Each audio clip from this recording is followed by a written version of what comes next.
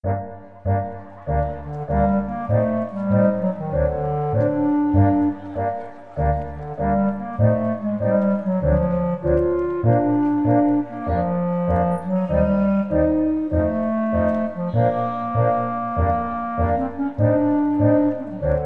de memória.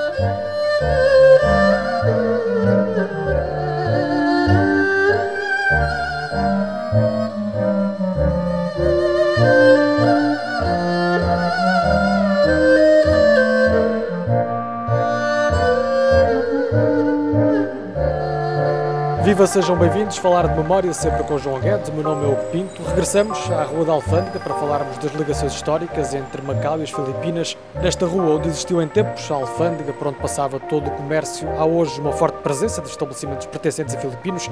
São uma das grandes comunidades estrangeiras de Macau. Se excluirmos os migrantes chineses, os filipinos são mesmo a comunidade expatriada mais numerosa. As Filipinas foram a primeira república constitucional asiática, durou pouco tempo, entre 1899 e 1901, e desde então houve mais experiências republicanas no arquipélago, depois do domínio americano, japonês e também da ditadura de Ferdinand Marcos. Uma história conturbada na qual Macau chegou a ter um papel importante. Exatamente, estavas a falar de que estamos aqui no meio da grande comunidade filipina, que tem milhares largos de pessoas aqui em Macau. E de facto, para quem acredita na teoria da conspiração, é curioso saber-se que estão no local onde, ao longo dos séculos, residiam também a antiga comunidade filipina. E temos aqui numa destas ruas, é a Rua João Le Carros, de que já falamos. João Le Carros era um multimilionário, uma pessoa cheia de dinheiro. Portanto, aqui em volta cá estão os filipinos. Ora bom, Rizal ele é um revolucionário, ele forma-se em Madrid em medicina, depois vem a tirar a especialidade de oftalmologia. E ele... É também um homem de letras. Exato, é um homem de letras. Ele escreve vários livros, o mais importante dele é o Noli Me Tangere. Ele não era um adepto da Revolução Violenta. Ele entendia que era possível chegar à independência sem haver esse confronto com os espanhóis. Aliás, como acontece em grande parte das ex-colónias, onde a elite intelectual, numa primeira fase, tem sempre essa propensão para entrar em acordos com o colonizador. Até porque havia uma relação muito próxima. Exatamente. Alegadamente, Rizal vem aqui a Macau em 1889, 90, mais ou menos por essa altura, pouco depois de se ter formado em medicina. Vem aqui e há descrições interessantes. Ele vem aqui para se encontrar precisamente com João Le Carros. Porquê? Porque João Le Carros era um dos financiadores do movimento revolucionário das Filipinas. Era um homem que tinha na mão o celebrado ou mal afamado tráfico de coolies, portanto, os navios que levavam a rapaziada chinesa engajada aqui nestas regiões, iam nos navios dele, aportavam às Filipinas, alguns ficavam nas Filipinas e depois então seguiam para a América do Sul e, portanto, isso era um tráfico que dava uma brutalidade de dinheiro. Mas, e aqui é que está o alegado mistério da questão, o Rizal não vem, estou eu convencido, a Macau apenas para se encontrar com João Le Carros, mas sim para se encontrar com a maçonaria de Macau. Uma loja maçónica antiga que terá havido aqui, que se chamaria Luís de Camões e que é a loja que controla a maçonaria filipina. À altura em que a maçonaria filipina forma-se sob a égide do primeiro-ministro espanhol Malcampo, que por razões muito específicas vai a Portugal e entra em contacto com a maçonaria portuguesa, ou Grande Oriente Português dessa altura, em que pontificava o primeiro-ministro Costa Cabral. E, portanto, as lojas militares daquele tempo eram controladas pelo Grande Oriente Português. E, portanto, a maçonaria das Filipinas forma-se sob a égide do Grande Oriente Português, que era representado aqui em Macau por essa tal loja. Luís de Camões. Exatamente. Ora bom, o que Rizal aqui vem fazer é entrar em contacto com a loja-mãe das Filipinas.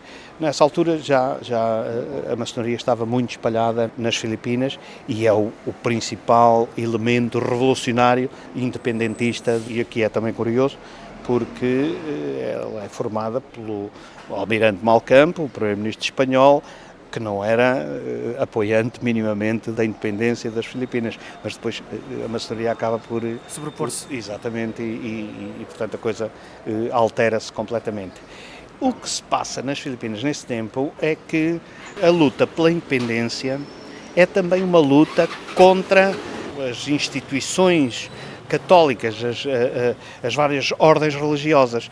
Em Portugal, esse movimento tinha-se feito em 1820, portanto com a Revolução Liberal de 1820. Expulsão dos jesuítas, enfim, a nacionalização dos bens da Igreja, etc, etc. Mas nas Filipinas não se fez, como não se fez na Espanha. Não é? E de maneira que nas Filipinas quem mandava literalmente eram os franciscanos. Ora, os franciscanos, que eram uma ordem de pobreza, portanto eles faziam voto de pobreza, mas os franciscanos eram os donos da terra nas Filipinas. Portanto, nada se faria sem o beneplácito dos franciscanos. E por isso, a maçonaria acaba por ser o instrumento de ataque contra essas ordens religiosas. Bom, o que acontece é que não se dá minimamente uma progressão como aconteceu em Portugal. Em Portugal, pronto, a Igreja, embora ainda que com poder e tudo isso, mas perdeu, vamos lá chamar-lhe assim, o totalitarismo que tinha logo no início do século XIX. Nas Filipinas isso nunca aconteceu, a Igreja continuou a ser um poderoso instrumento das classes possidentes, porque ela própria fazia parte dessa classe e levava ao total imobilismo que aliás acontecia, por exemplo, em Portugal. Ainda hoje se nota, se vir a história económica de Portugal, as terras mais pobres e menos desenvolvidas foram aquelas que foram atribuídas, por exemplo, às ordens, à Ordem da Viz, à Ordem dos Templários, a essas ordens religiosas que tinham a tendência para imobilizar a vida e, portanto, aí há uma alteração profunda, mas essa alteração decorre não da Revolução do Rizal, como digo, era um contemporaneizador, ele pensava que com a negociação era possível chegar-se a um acordo com os colonizadores. Ora bom, o que aconteceu aí foi uma coisa muito simples, foi que a certa altura entram os americanos em cena. Dá-se a guerra entre a América e a Espanha, a América perde a guerra, a América acaba por ocupar as Filipinas, que são brevemente uma colónia americana, e portanto os protestantes encarregam-se de fazer essa depuração das congregações católicas e é aí que as Filipinas dão esse salto. De outra maneira, não conseguiriam fazer. Assim recordamos as ligações históricas entre Macau e as Filipinas e também a maçonaria portuguesa que a partir de Macau teve um papel importante na história do arquipélago, à semelhança do que aconteceu noutros países aqui à volta. Pode seguir-nos também em memoriamacau.blogspot.com e ainda no Facebook, basta procurar por Falar de Memória. Obrigado, João. Até para a semana. Obrigado, Hugo.